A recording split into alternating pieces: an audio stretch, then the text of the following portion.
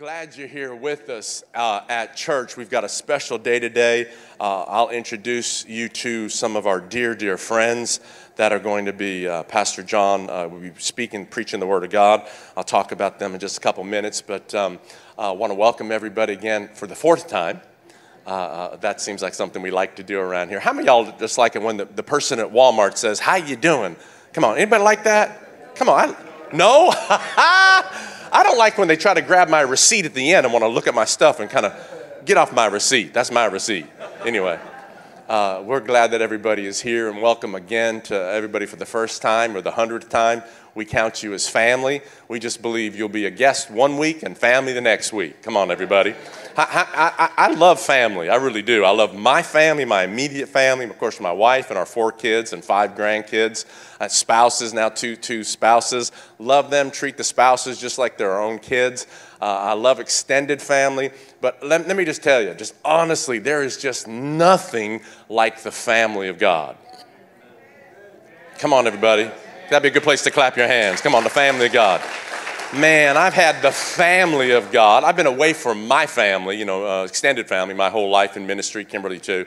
And the family of God, has helped me, has blessed me, has prayed for me, has spoke a word in season to me when I was weary. Come on, thank God for the family of God. So you could be sitting next to somebody today and you could get a word from the Lord through them. So come on, be open to the word of the Lord. Come on, give the word of the Lord to somebody as well. Amen. Hey, got a couple of things coming up. The whole month of April is just packed with stuff I want to make mention to you and make you aware of again. That on Friday night, Good Friday, April the 7th, we've got our Good Friday family communion service. That'll be here at the church. It's going to be an amazing night, family-friendly, so bring your kids in the auditorium. There won't be any kids ministry. If your kids are wiggly, just bring them in the green room over here or the family lounge and hang out with them in there. But we want to encourage everybody to come. We believe that God is going to speak to us, talk to us as we join together and set the agenda really for the entire weekend coming up for Easter weekend. Of course, 2 days later, on April the 9th, we've got Easter coming up. Come on, clap your hands, all you people. Easter's coming. Come on, Jesus is alive, right? Come on. So we're going to celebrate the resurrection of Jesus. Amen, everybody? So my question for you is, Easter's coming. Who you bringing? Come on, who you bringing? Don't come to church by yourself. If you come to church by yourself, there's going to be a barcode back there that won't let you in the door. No, I'm kidding. Come on, that's not happening. I want to encourage you, though, to start right now. The people you work with, your friends, your family, your coworkers, invite them. Say, come with me and sit with me on Easter Sunday. Again, statistics tell us that there's like 8 out of 10 people that you invite and you keep on inviting, they will eventually come to church with you. So don't get weary in well-doing. Invite your family, your friends, your coworkers, your neighbors, anybody, and just say, come to church with me. Here's what I do know, especially if you've got friends, if you've got small kids and they come in kids ministry down here, they're going to be locked and loaded and want to come to church every Sunday. They're going to want to be here. They're going to want to run around in this grass out here. They're going to see friendly faces because kids love Jesus. Come on, somebody. How many know some adults that say they need to be thinking like a kid again? Come on, everybody. And those are the people we want to reach as well. So use that opportunity. The following Sunday, again, talking real fast, but April 16th, child dedication. If your children haven't been dedicated to the Lord, we use that opportunity to bring them before the Lord. Child dedication does not save anybody. It just allows the family. We pray for families that we say and make a commitment before the Lord that we're going to raise our kids in the nurture and the admonition of the Lord. It's a great time that we just present our kids and say, Lord, we need you in our life. You are above overall, is what we sang a moment ago, but we need you in our life as husbands and wives, as maybe a single mom or a single dad, and we're bringing this child to you because we need you and we want the word working in them. So that's coming up on the 16th. The following week, gosh, so much stuff going on. We're having a water baptism. So if you've never been water baptized, if you haven't had a significant water baptism, maybe you got sprinkled, maybe you got a little dabble, do you? And you come on, the Bible talks about water baptism as immersion. You go under the water and you come up a different way. Just as Christ went under the earth and he came up a different man. Come on, King of Kings and Lord of Lords. Amen? And so water baptism identifies us with the death, burial, and the resurrection of Jesus Christ. Amen. So got a lot of cool things going on in the month of April. Want to make you guys aware of and be a part of that. Those things will be online on the website. You can sign up online for child dedication and the water baptism as well. And it's just a big deal. Listen, it's a big deal. There's some churches that say if you don't get water baptized, you're not saved. That's not scriptural. The scripture doesn't say that. Baptism is an outward show of an inward work. Baptism now says I'm identifying with them folks that call themselves Christian because I'm one now. Baptism doesn't perfect you. Baptism pushes you more and more into obedience of the Word of God in Christ Jesus. Amen, everybody? Amen. Thanks, Steve. Come on, clap your hands, Steve. Thank you, brother. Hey, today, again, we always just give you an encouragement around the Word of God concerning tithes and offerings. We're a proponent of it. We believe in it. I don't believe that God wants everybody to be a billionaire or a multimillionaire because I believe money in the hands of a fool will harm them, and God's a genius. Money in the hands of a wise man or woman will propel them to do great, great things for the kingdom of God. So you and I have an opportunity constantly to see where our hearts are when it comes to wealth and resources. When it comes to money, everybody starts getting nervous. And when you read the New Testament, Jesus spoke more about money than almost any other thing. There's over 2,000 verses, check this out, over 2,000 verses in the Old Testament and the New Testament about money, budgeting, greed, avarice, all that. There's about 500 verses on prayer, about 500 verses on faith. 4 times as much about money and resources. Why? Why is that? Because God knew we were going to constantly have a struggle with this. It's going. Listen, how about you? But I talk about me. Money talks to me every day. Listen, it tells me what I can buy, what I can't buy. It talks to me that I need this. I got to have this. And if I don't have them new white shoes, uh-oh, help me, Lord. I might not be as good as that person. So listen to me. When it comes to this, let's go back to the Word of God and let's get God's perspective. So I wrote something out this morning that we can just get our heads wrapped around. It'll be on the screen back behind me. I think we got it there. So look, tithing and giving offerings, generosity, giving to the poor, supporting missionaries. We told you this week, we sent you some information, you got again last night, about giving a special offering for our missionary friends from Colombia today. This is what we do. This is just who we are. Supporting missionaries is an act of obedience that brings God's reward. I want to hit this just for 30 seconds this morning. Tithing and giving offerings and sacrificing, giving to the poor, being led by the Spirit in your giving is an act of obedience. It is just like me hearing and knowing I said something wrong to my wife Kimberly. Now I've got to obey the Word of God and I've got to ask her to forgive me.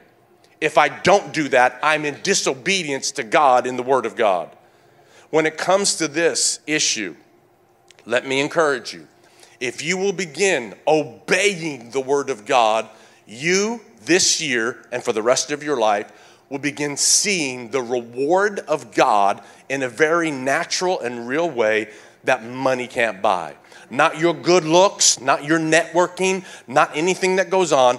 God will work for you in areas that you have not seen the hand of God. Amen.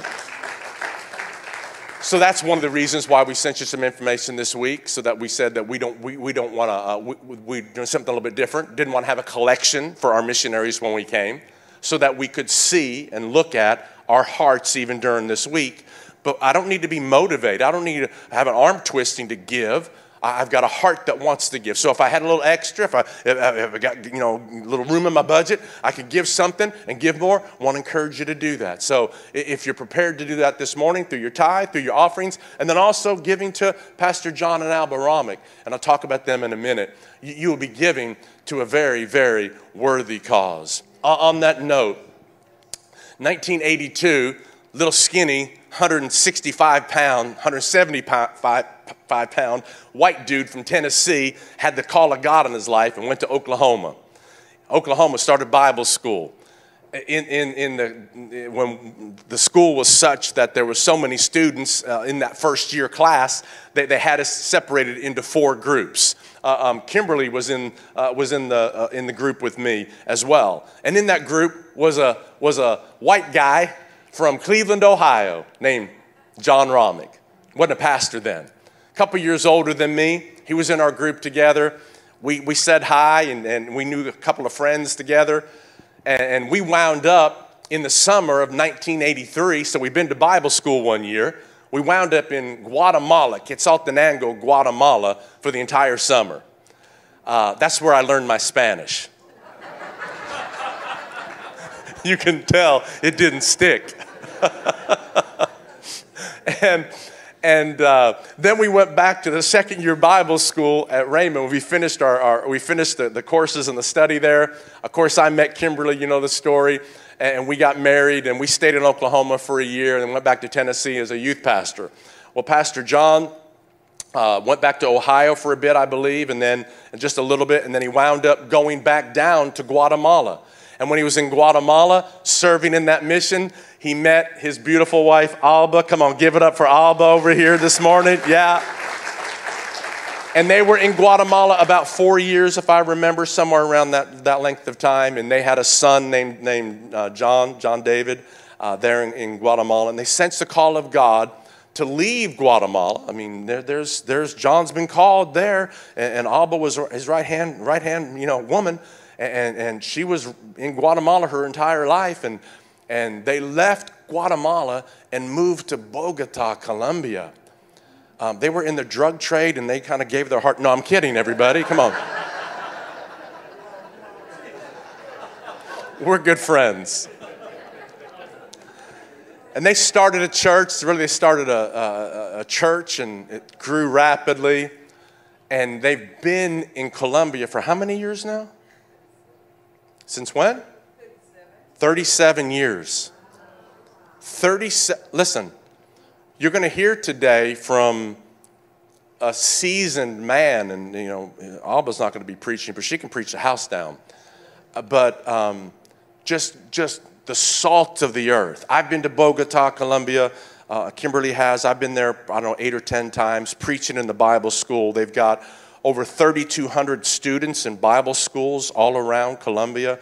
They've got another Bible school in Cuba. They've got Bible schools all over in so many different countries now. It's phenomenal, the work that they are doing. Listen, I want to encourage you, if you want to support them on a monthly basis, I would welcome that. I would say thumbs up. You need to do it. Just so you know, I would never ask you to do anything I wouldn't do. For the time that John has gone on the mission field, personally, we have supported them for our entire married life, for 38 years almost.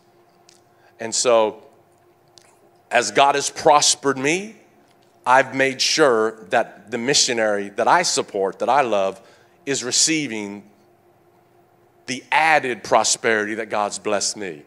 So in other words, I started out with $25 a month.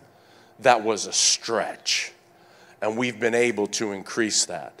And just so you know, as I mentioned in the email, that we support them as missionaries out of this church. And so part of your giving is going on to them. So come on, you're going to have some folks in Colombia that greet you in heaven that you've never seen before. They're going to say, thank you for giving to that missionary. Amen. Come on, somebody. Come on, everybody. Yeah. So come on, I've just talked way too long. Come on, would you stand up this morning and would you just give a round of applause to Pastor John Romick? Come on up. Welcome. Welcome. Glad you're here. Love you. Love you, love you, love you. Love you guys. Love you, love you. Thank you much. You're welcome. Hallelujah. Bueno. You all please be seated. We want to start off by thanking this church, this ministry, Pastor Gary, Pastor Kimberly, for your support, for your love for Colombia, for world missions. And one thing Pastor Gary didn't specify, though, too, with Rhema Cuba, this church specifically has helped us with Rhema Cuba, our ministry there. The school's been opened again this year, the Rhema Cuba, and we've seen ministers come out of that school already, churches planted, and you guys are a big part of what's going on in Cuba also. And you have to realize in Cuba, a good wage is like $20 a month. That's you're making good money if you make $20 a month. And so they obviously they can't support the school, so all the school is subsidized through missions, through us, through the giving of churches like the Spectrum Church and your ministry. So thank you for that. There's a lot of Cubans too that will thank you in heaven also. And but besides, and we appreciate you, we love you, and thank you. We have a quick video, maybe just show what's going on. This is part of what you guys are doing, part of this church. This is Spectrum Church South, more or less, South America. We'll show this real quick. 2022 has been a year of growth. We have seen how the hand of the Lord has pointed to new places and how His hand has provided so we could reach more people. A year after the inauguration of our second campus, we were launching our third campus called Igleco 170. In a building totally paid off, and after 200 days of remodeling, today more than 250 people gather each week to worship the Lord. But this is not all. Igleco 170 has allowed us to impact a new area of the city. 2 months after its launch, we held an evangelistic brigade in the neighborhood, reaching the lives of more than 450 people with games, skits, and the love of Jesus.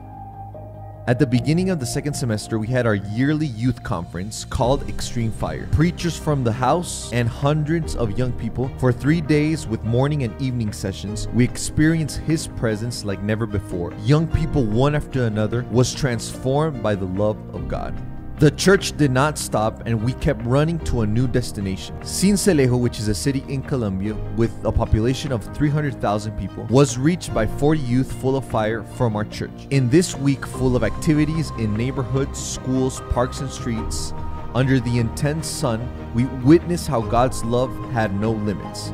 At the end of the week, hundreds of young children and adults and families accepted Jesus in their hearts. Jesus in the Great Commission not only called us to preach to every creature, but also to make disciples of Him. SEPCO, our Bible training center, has focused this throughout the years. Today, more than 2,000 students are studying in our Bible school and are being taught the Word to be able to preach and seek the lost in their local churches. God has been faithful, and there is still more. In 2022, we celebrated the 20th anniversary of Rhema Colombia, a vision that has not only transformed thousands of lives, but hundreds of ministries as well, helping many people to find their purpose in the body of Christ with a unique DNA of the word of faith when preaching the gospel. Throughout this year, we shared incredible moments. At Celco, we were visited by foreigners whose first language was English and helped us practice everything we had learned in class. In Rhema Worship, we worked hard in workshops to train ministers to be fruitful and helpful in their local churches with the talents God has placed in them. SEPCO Niños, our Bible training center for children, has trained a generation with great faith and has equipped them for the ministry. We are raising up children who are passionate about the Word of God and have been a blessing in their local churches around the world. We continue to reap the harvest. The Word continues to be preached, and the name of Jesus continues to be glorified in each of the activities we do. In the final stretch of the year, we did our biggest outreach, called Candy Circus. Once again, we took over the neighborhood and the city with games, food, and 2 shows that were a total success, leading more than 400 people to Christ. But 2022 did not finish there. Our end of the year campaign was the grand finale. International guests carrying the same word of faith we believe in.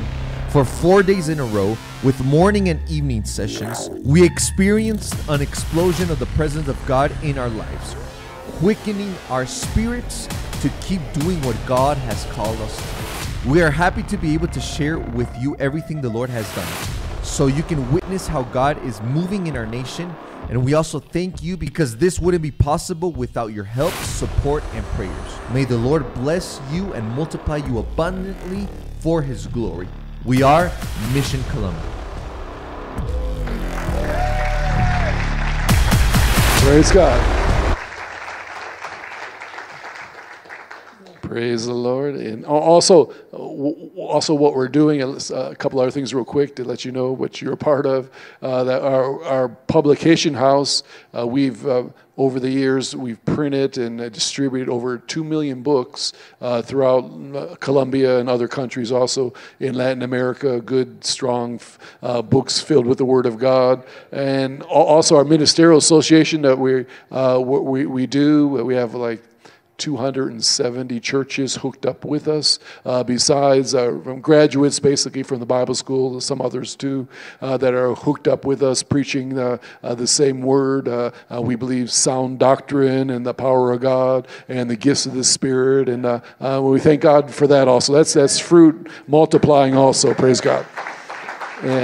And we'd love that your pastors, if you could send them down here to Colombia again. It's been a while, or maybe to Cuba. I'm going to be working on them here in lunch. Also, and pray for me. Praise God. I want to give you an exhortation this morning.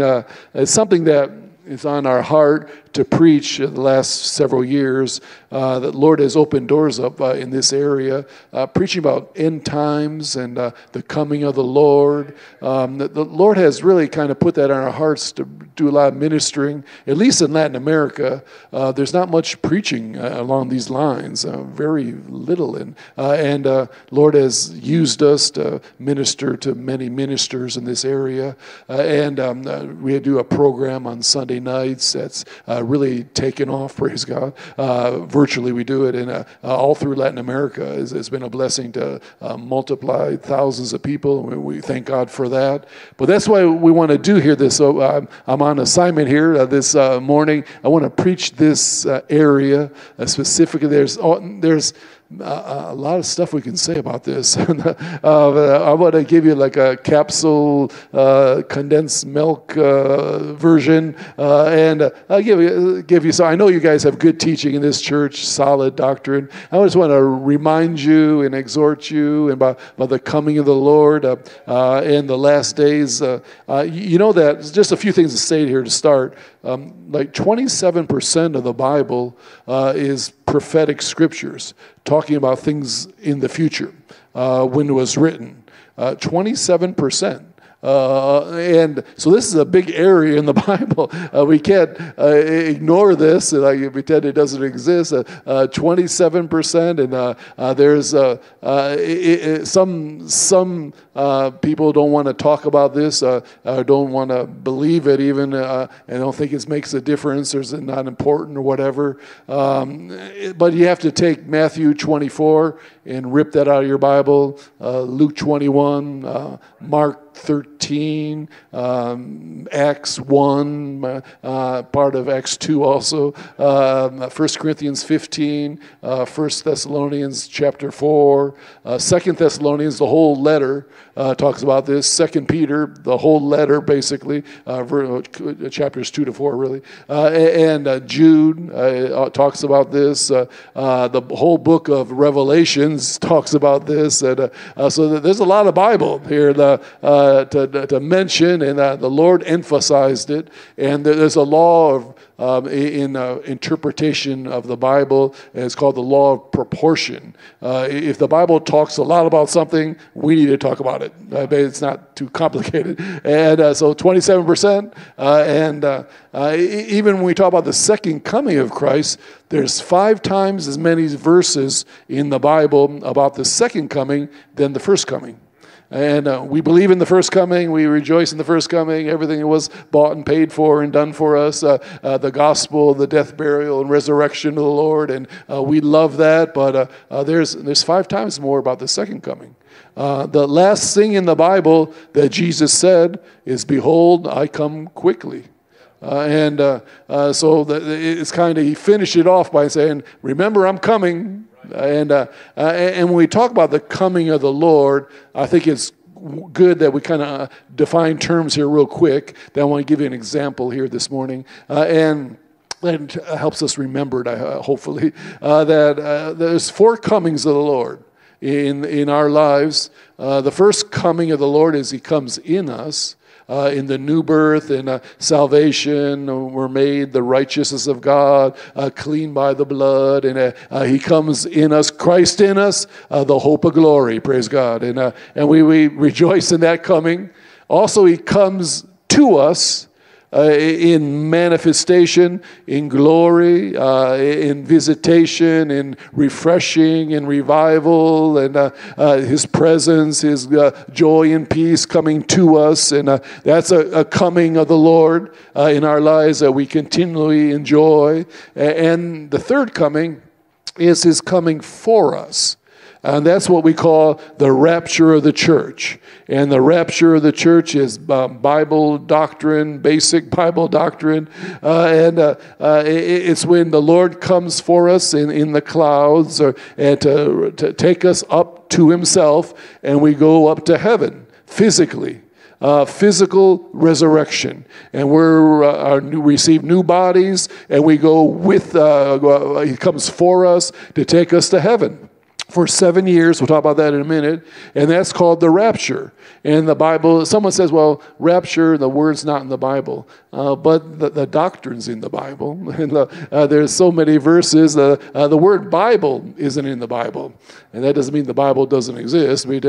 So rapture, harpazo is the word in Greek. Harpazo means the catching up, violently catching up. Harpazo is like when a fisherman's fishing and some fish bites that bait, and you pull the rod real quickly. That's harpazo.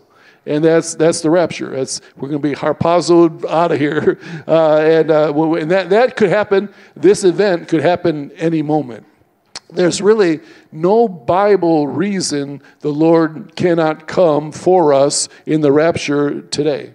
Even all the signs in the Bible about the coming of the Lord, all those different signs, they're really talking about the second coming of Christ, not about the rapture. And if we see the signs of the second coming and the rapture 7 years before the second coming, we know that it's real close. And it's a signless event, the rapture. That means He could come today. And how many are ready for Him to come today? Praise God. If He comes back today, I'm ready to go. Praise God. Let's go. And the fourth coming is coming with us. That's the second coming of the Lord. That's when we come with Him back to the earth and to rule and reign with Him for 1,000 years. He comes as the King of Kings, the Lord of Lords, to reign here on the earth for 1,000 years, and for eternity He'll reign, and we'll reign with Him. Praise God. That's coming with Him. So there's four comings to kind of get, we're all thinking the same here, coming in us, to us, for us, and with us. And if you kind of remember those four comings, it kind of you have good doctrine, more or less. And one other thing I want to say about this theme, something to help you study in this area, that it's good to understand that Jesus spoke almost exclusively about the second coming of Christ. And that was what the Jews were waiting for, the Messiah physically coming to earth and whatever. So that's what He talked to them about. Paul, in the epistles, he talked almost exclusively about the rapture. And if you can remember that little rule there, it helps you have good doctrine. Because when people get mixed up on this, is because they don't follow that rule. They don't understand who's talking about what here. And so that helps us understand. And even 2 of the 7 basic doctrines of the Bible that we find in Hebrews 6 deal with things of the future, prophecy. I won't go through the 7. I don't have time for that. But 2 of the 7, which is interesting, is 27%, which is the Bible, the prophetic scriptures. In the Bible, there's 2,500 prophecies talking about things that will come. And 2,000 of those 2,500 prophecies have been fulfilled. There's 500 that still haven't been fulfilled, that will be fulfilled coming here in the rapture, the great tribulation, the second coming, the reign, the kingdom, millennium kingdom, and the eternity. There's more to come, praise God. But if 2,000 have been fulfilled, I feel pretty confident that the last 500 will be fulfilled too.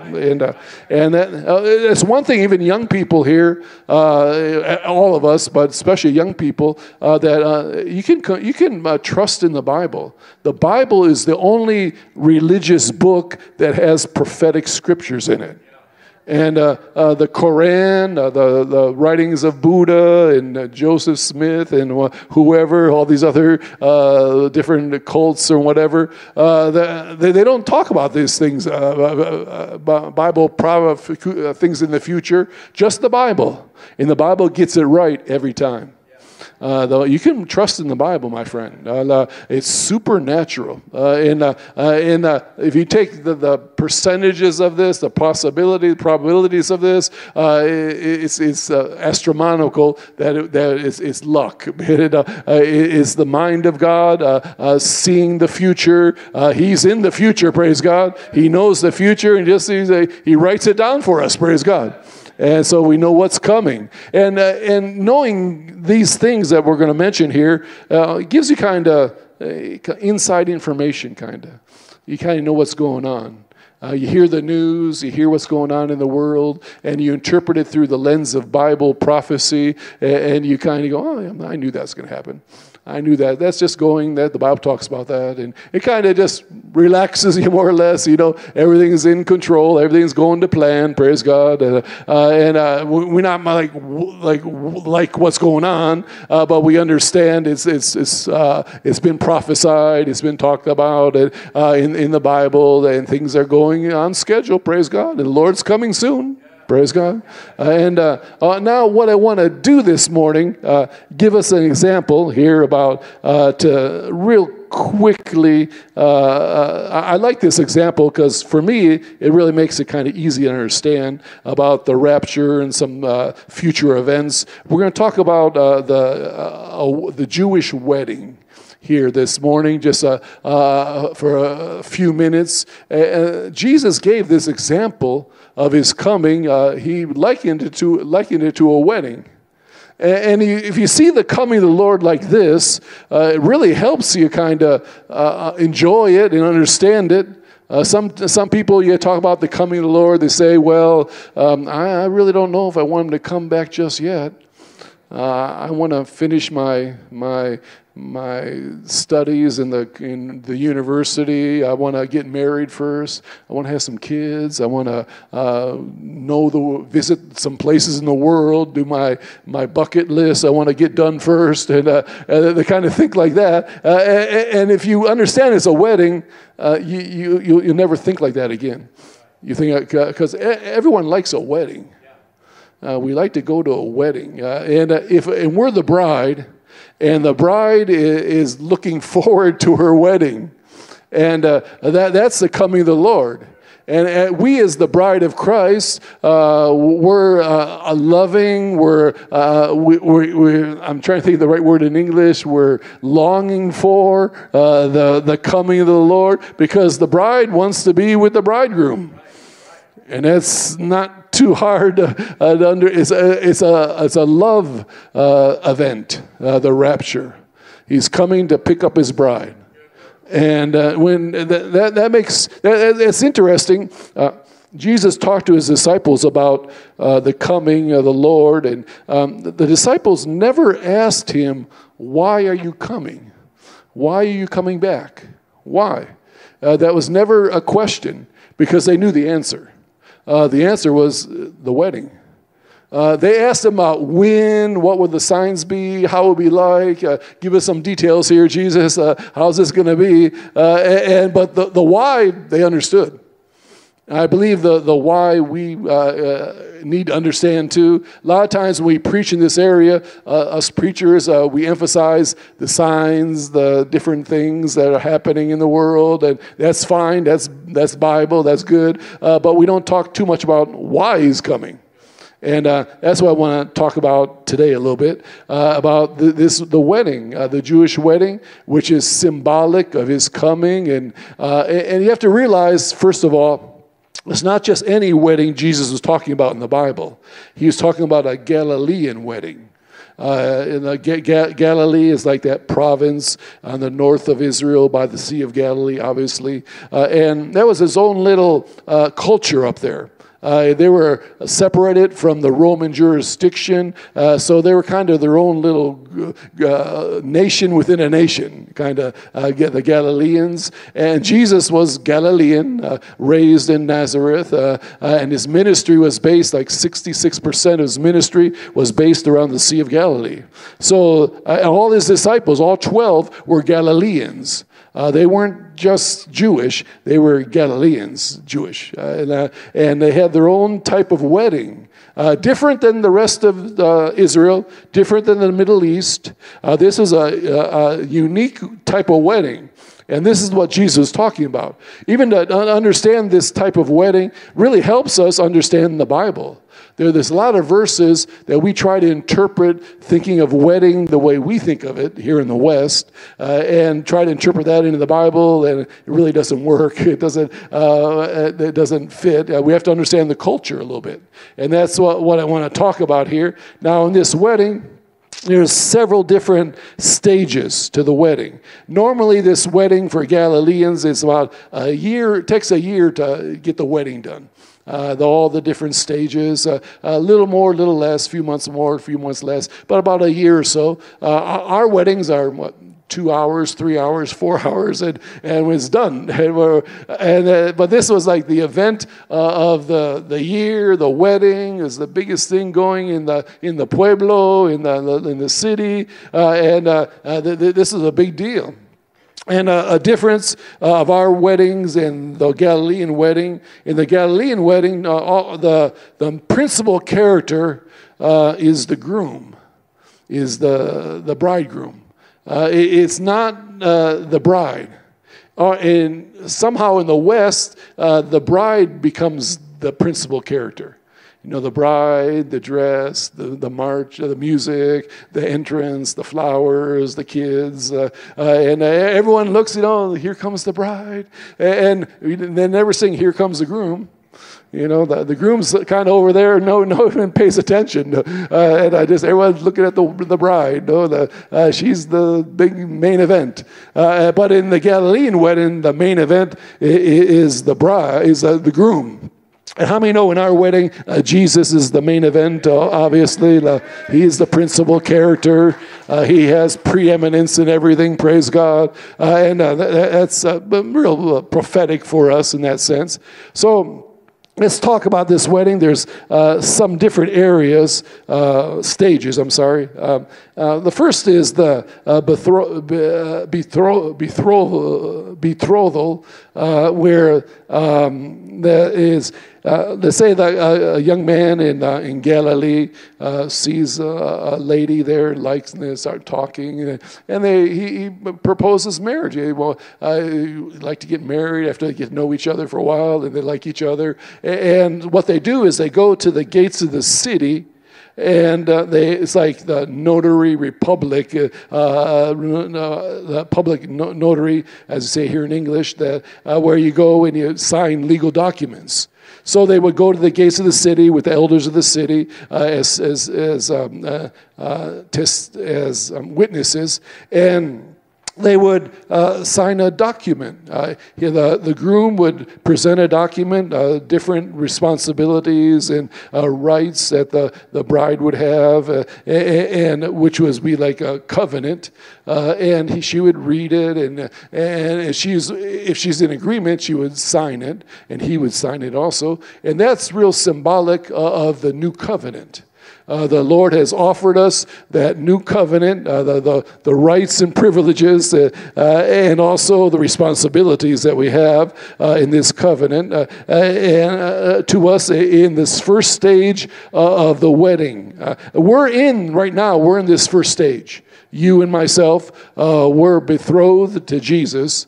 And this, we don't live together, but we're married. And that's the first stage. And that's where we're at right now. There's more to come, my friend. This is great, and we enjoy it today, but a better life is coming, praise God. And we thank God we're protected and blessed and helped, and we enjoy life today. We're joyful, praise God. But there's more things to come, praise God. This isn't finished. We're just in the first stage right now. We're going from glory to glory to glory to glory to glory forever. And the coming of the Lord, the Bible says, is our blessed hope, which purifies us. It kind of gets rid of worldly and earthly ideas and purposes, and it gives us a heavenly vision. When you start thinking about the new city that's coming, living with Jesus forever, and the judgment seat of Christ that's coming, and all these things, you start thinking along those lines, and we look at the things above, not the things of the earth, and that's a purifying influence. Just knowing about the coming of the Lord kind of makes us walk better with the Lord. Some people say that, it's not important to preach about the coming of the Lord. Well, what case sera, what happens will happen. No, you preach about it and people live better today. Because, just how we are, that when the boss is coming, you work better. When the boss could come in at any moment, you're just a little more better employee or whatever, working better, doing a better job. And when he's gone, he went to Hawaii for 2 weeks, and he kind of relaxed a little bit. He kind of, I could take a little longer coffee break or whatever. No one will know. Who cares? And he kind of just let down your guard a little bit. Y'all with me there? Okay. And when he come back any moment, he kind of just make you walk a little better with the Lord, closer, purify ourselves with this blessed hope. That just that thought, just that hope that we have helps us walk better with the Lord today. And so the first step is the betrothal, and where they sign the document, and she reads it, and she's in agreement, and then he offers her a cup of the fruit of the vine to her, and bread, like it's similar to the Holy Communion. And it's one thing when you understand about this wedding. This is a parentheses, a little side issue, but it really helps you understand better about Holy Communion. You kind of realize the real significance of it a little better. It helped me at least. And so he offers her the cup. It's called the cup of joy. And how many know there's joy in knowing the Lord? Praise God. And being saved and taking salvation. And that joy is offered. And now she has her free will to decide, I'm going to drink this or not, or I'm going to take. She could say, no thanks, I'm not getting into this, and walk away. The Lord offers us salvation, and we need to take of it, partake of it. Take it in, praise God, and participate in it. But we're free to walk away. But she says, she decides, no, I want to marry you. I want to be with you forever. We're going to be together forever, praise God, connected in covenant, in this new covenant. And she takes of the cup. Then he takes of the cup at the same time. And that might not be too significant to us here in the West, but when two people drink from the same cup in the Middle East, you're saying we're one. I mean, we're together forever. That's what that symbolizes. And for us, it's kind of like you have a Coke at the house. Everyone drinks in the same Coke bottle, no big deal. But this is a big deal. Taking the same bread, drinking the same cup, and saying we're together. We're one spirit. We're together forever. We're married forever. And that's the idea of the cup. And with that fruit of the vine, the new wine of salvation in that sense. Also, when Jesus, his first miracle was at a wedding in Cana, which is in Galilee. So it was a Galilean wedding. And Jesus turned the water into wine and in abundance, more than enough. That was symbolic, too, showing that the cup of joy is available for the whole human race. It's for everyone. Anyone that wants to take it can partake of that cup and drink of it. Thank God we're not Calvinists. We don't believe in a partial salvation as they do. Calvinists have weird doctrine, and that they say just some people are saved, some people are destined to be saved, some people are destined to be condemned. It's all the Lord's choice. No, He provided the cup for everyone. It's our choice to take of it or no. And that's good doctrine. That's Bible, and that's also in this time, he gives the bride gives the groom gives the dowry or a gift to the bride. And it's usually a monetary, big time gift to take care of the bride, because he's going to leave here and he's going to go away for about a year. And he wants to make sure that his wife is taken care of meanwhile, is basically what the dowry is. Not buying the bride like they do in many weddings in the Middle East, where you basically buy the bride, 5 camels and four horses and whatever, and she's your property. No, that's not the idea. The idea is like an insurance policy to take care of the bride meanwhile, while he's away. And I believe that dowry would be the Holy Ghost. The Holy Spirit was given to us as the first fruits of salvation, as our guarantee, as that initial deposit to take care of us meanwhile. And how many know that dowry was real expensive, was a real blessing, and he's taking care of us meanwhile. And the Holy Spirit's doing a good job. I mean, believe that. And he's taking care of us. He's showing us. He's guiding us. He's preventing problems and showing in wisdom and showing us how to walk with the Lord, showing what the Lord has done for us, revealing the mysteries of the gospel to us. Praise God. Thank God for the Holy Ghost. And he's the dowry. And he's the gift from Jesus to the church meanwhile. And it's a good gift, praise God.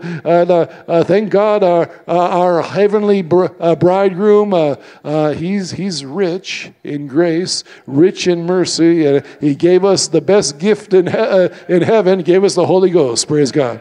And because he loves the bride.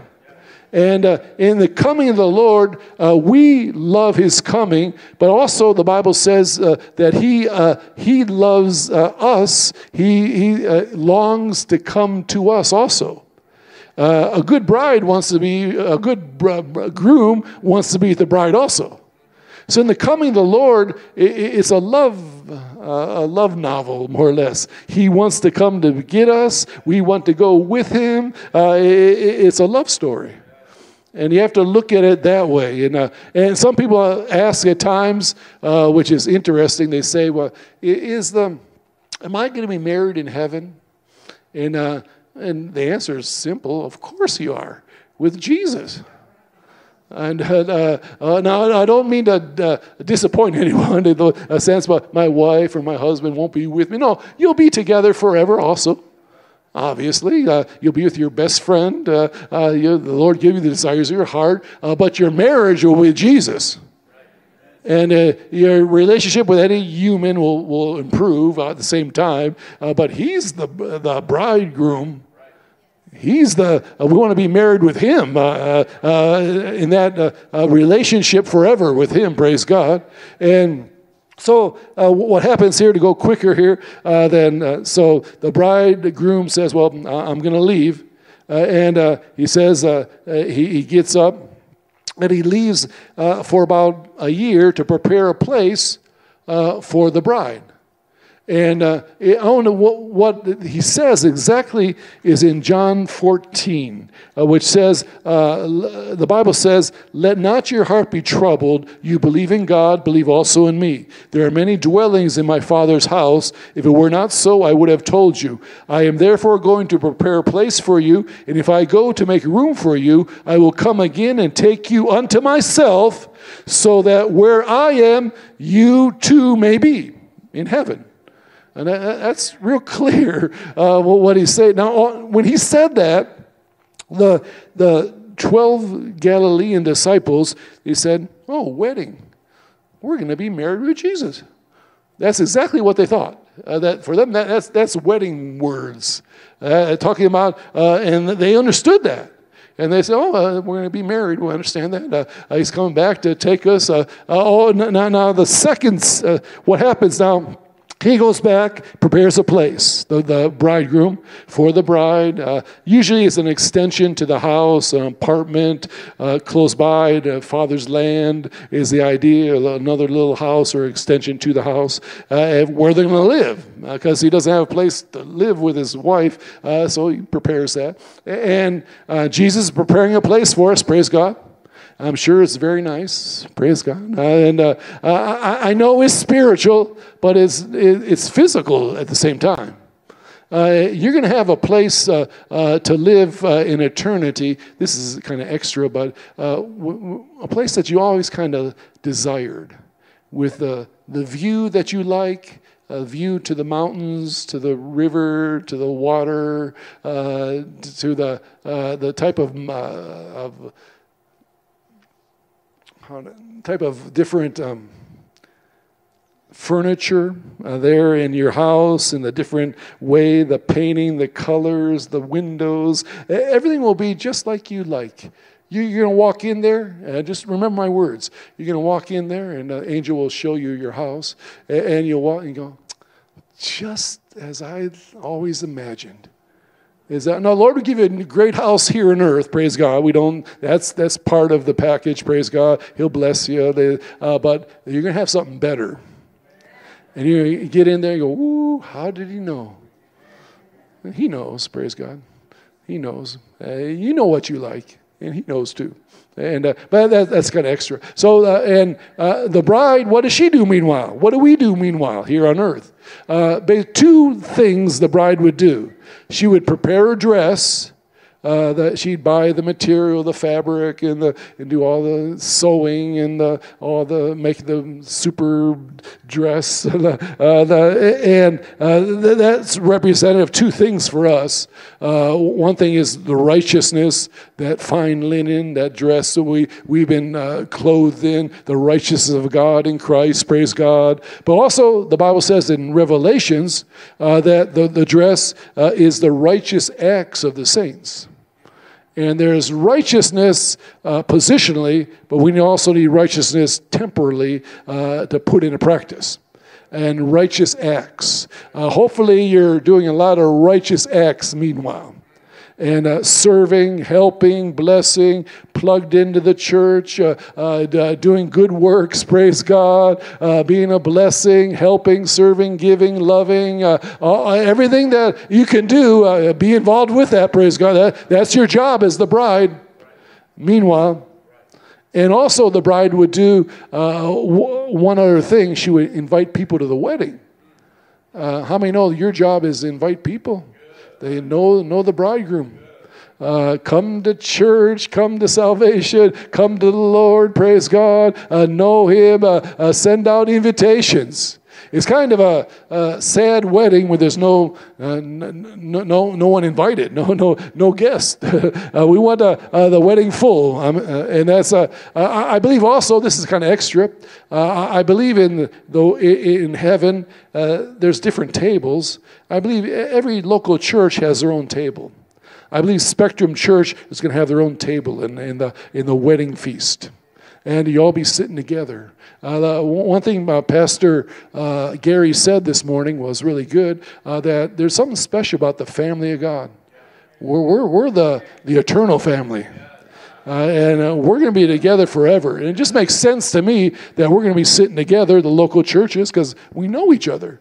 It's kind of weird to sit next to somebody you don't know. It's kind of, you get to know them and whatever, but it's not nicer to be with family, people that you know. So I believe you all be sitting at your own table. And Pastor Gary and Pastor Kimberly will be at the front of the table. Praise God. You guys going to enjoy it. So sending out invitations. Your ministry of reconciliation. Be involved with that. Inviting people to church, Easter Sunday, doing your part. Get someone on your heart. Start praying about that. Invite him, praise God.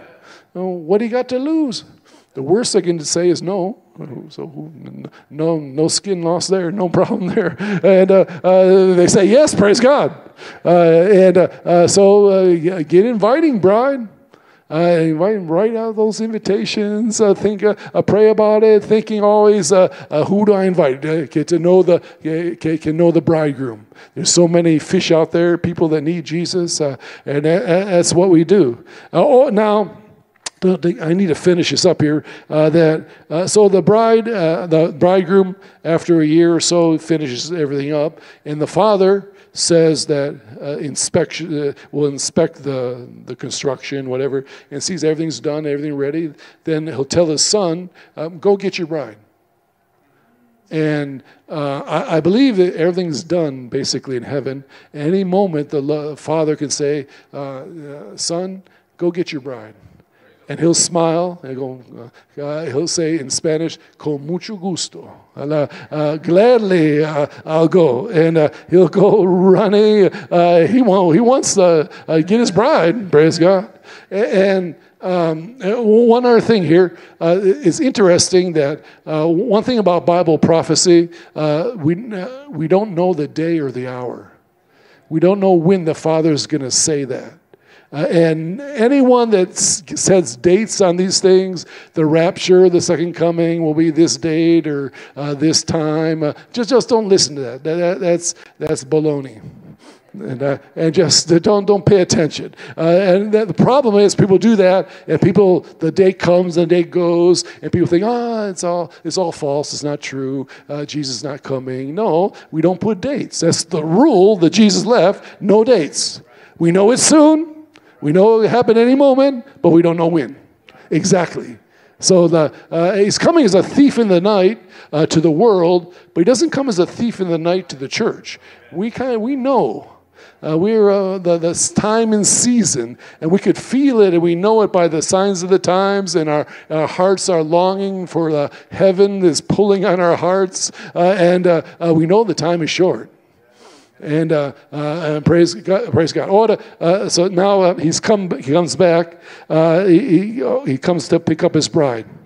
Let's just finish this part up. And he comes with a trumpet and with a procession with him, and to pick up the bride.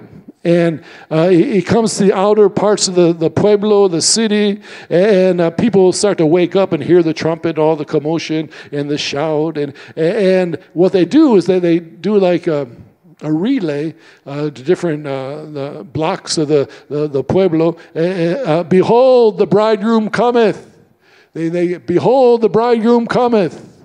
Behold, in the next house, behold, the bridegroom cometh, until the bride hears it. And at her house, she hears the call, and she knows that he's come for me. And she's probably sleeping with the dress on. She's ready to go, So and she calls her bridemaid, calls her friends, her gals, and they fill up their lamps, have their lamps filled with oil, and they go to meet the bride. Now, I want to finish here showing what the bridegroom sends to the bride to pick her up. I just want to show that one.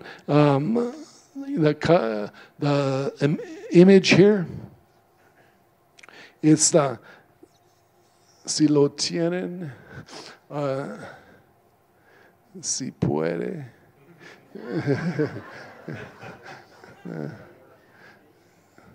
It's like halfway through, more or less. It's no, next one. Now this is interesting. That's what the bridegroom sends to pick her up. And the Galileans call that flying the bride to the bridegroom's house. That's exactly the name of it, flying the bride to the bridegroom's house. And that's a real good type of the rapture. Those angels come and pick you up, and you fly to the bridegroom's house.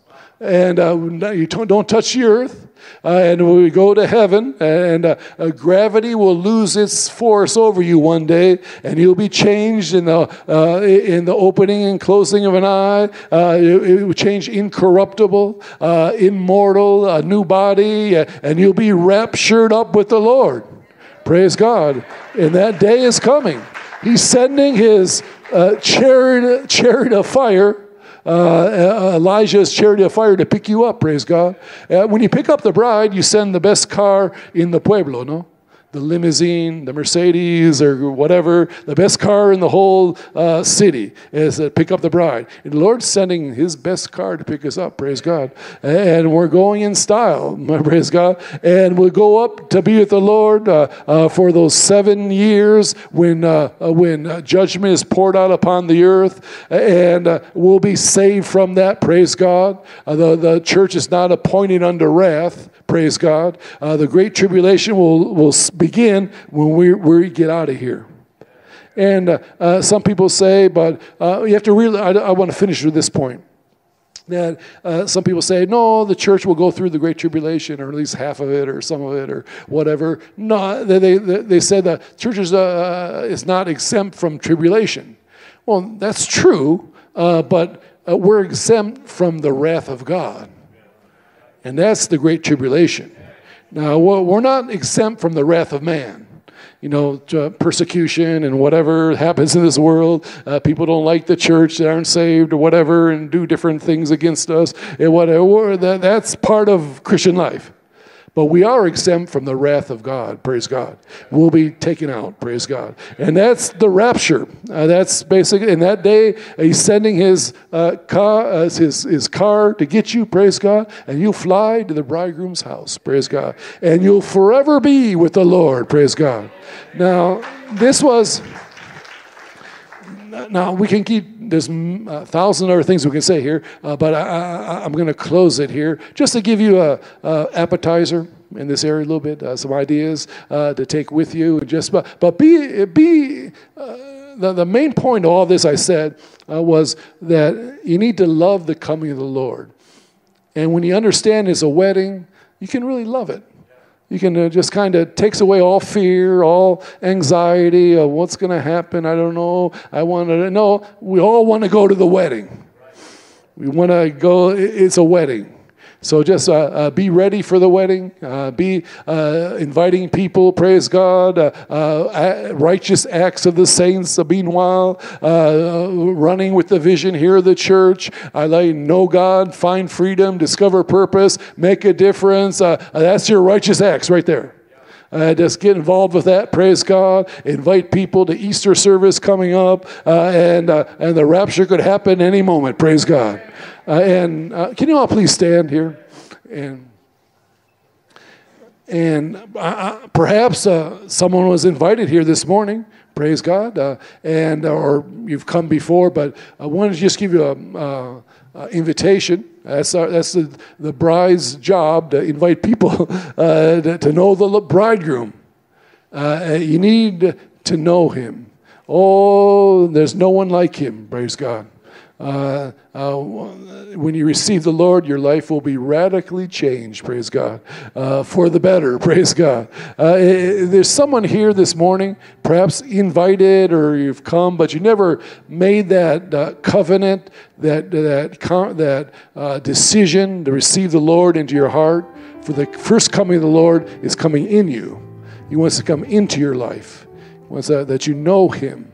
Not just know about him, but know him in a personal, real way. He'll come into your life. He'll change you from the inside out.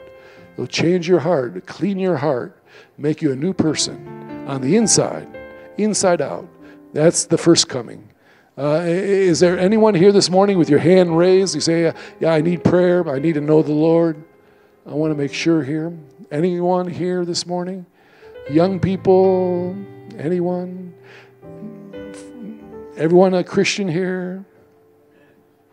We all look like Christians, at least. I think we're good here. But we love you guys, and we're praying about Pastor Gary, Pastor Kimberly coming to Colombia. Also, pray for us, and we love. We appreciate you, and thank you, Pastor Gary.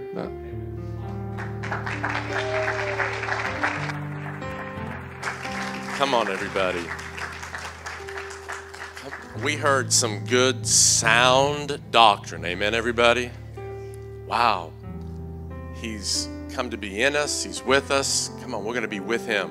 What a great, I've read those things, Pastor John, with Matthew 25, the 5 wise virgins, 5 foolish virgins.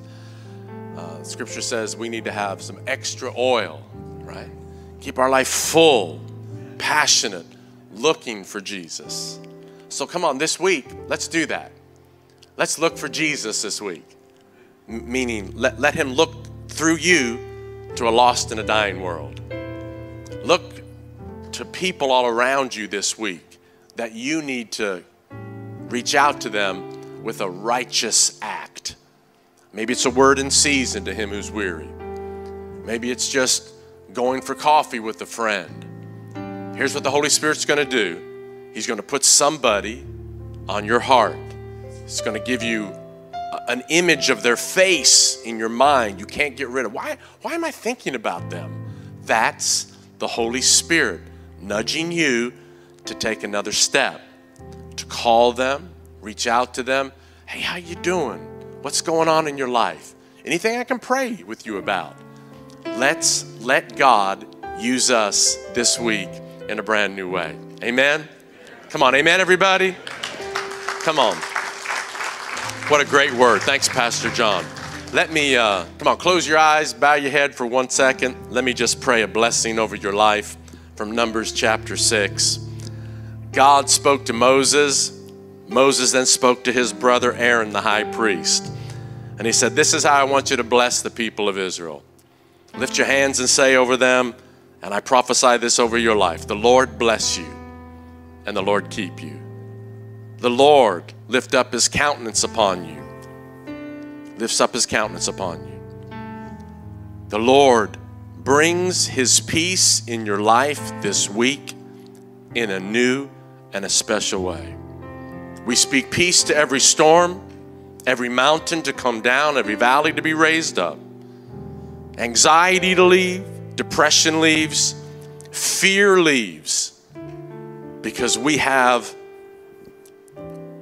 the bride and we have a groom who's longing to be with us. And we sense your love and we recognize your peace. And we're going to walk in the goodness of the Lord in Jesus' name. Come on, all God's people said amen. Amen, amen. Hey, our prayer partners are going to be up here at the end of every service. If we can pray with you about anything, we sure would love to do that. Otherwise, as we always say, don't forget.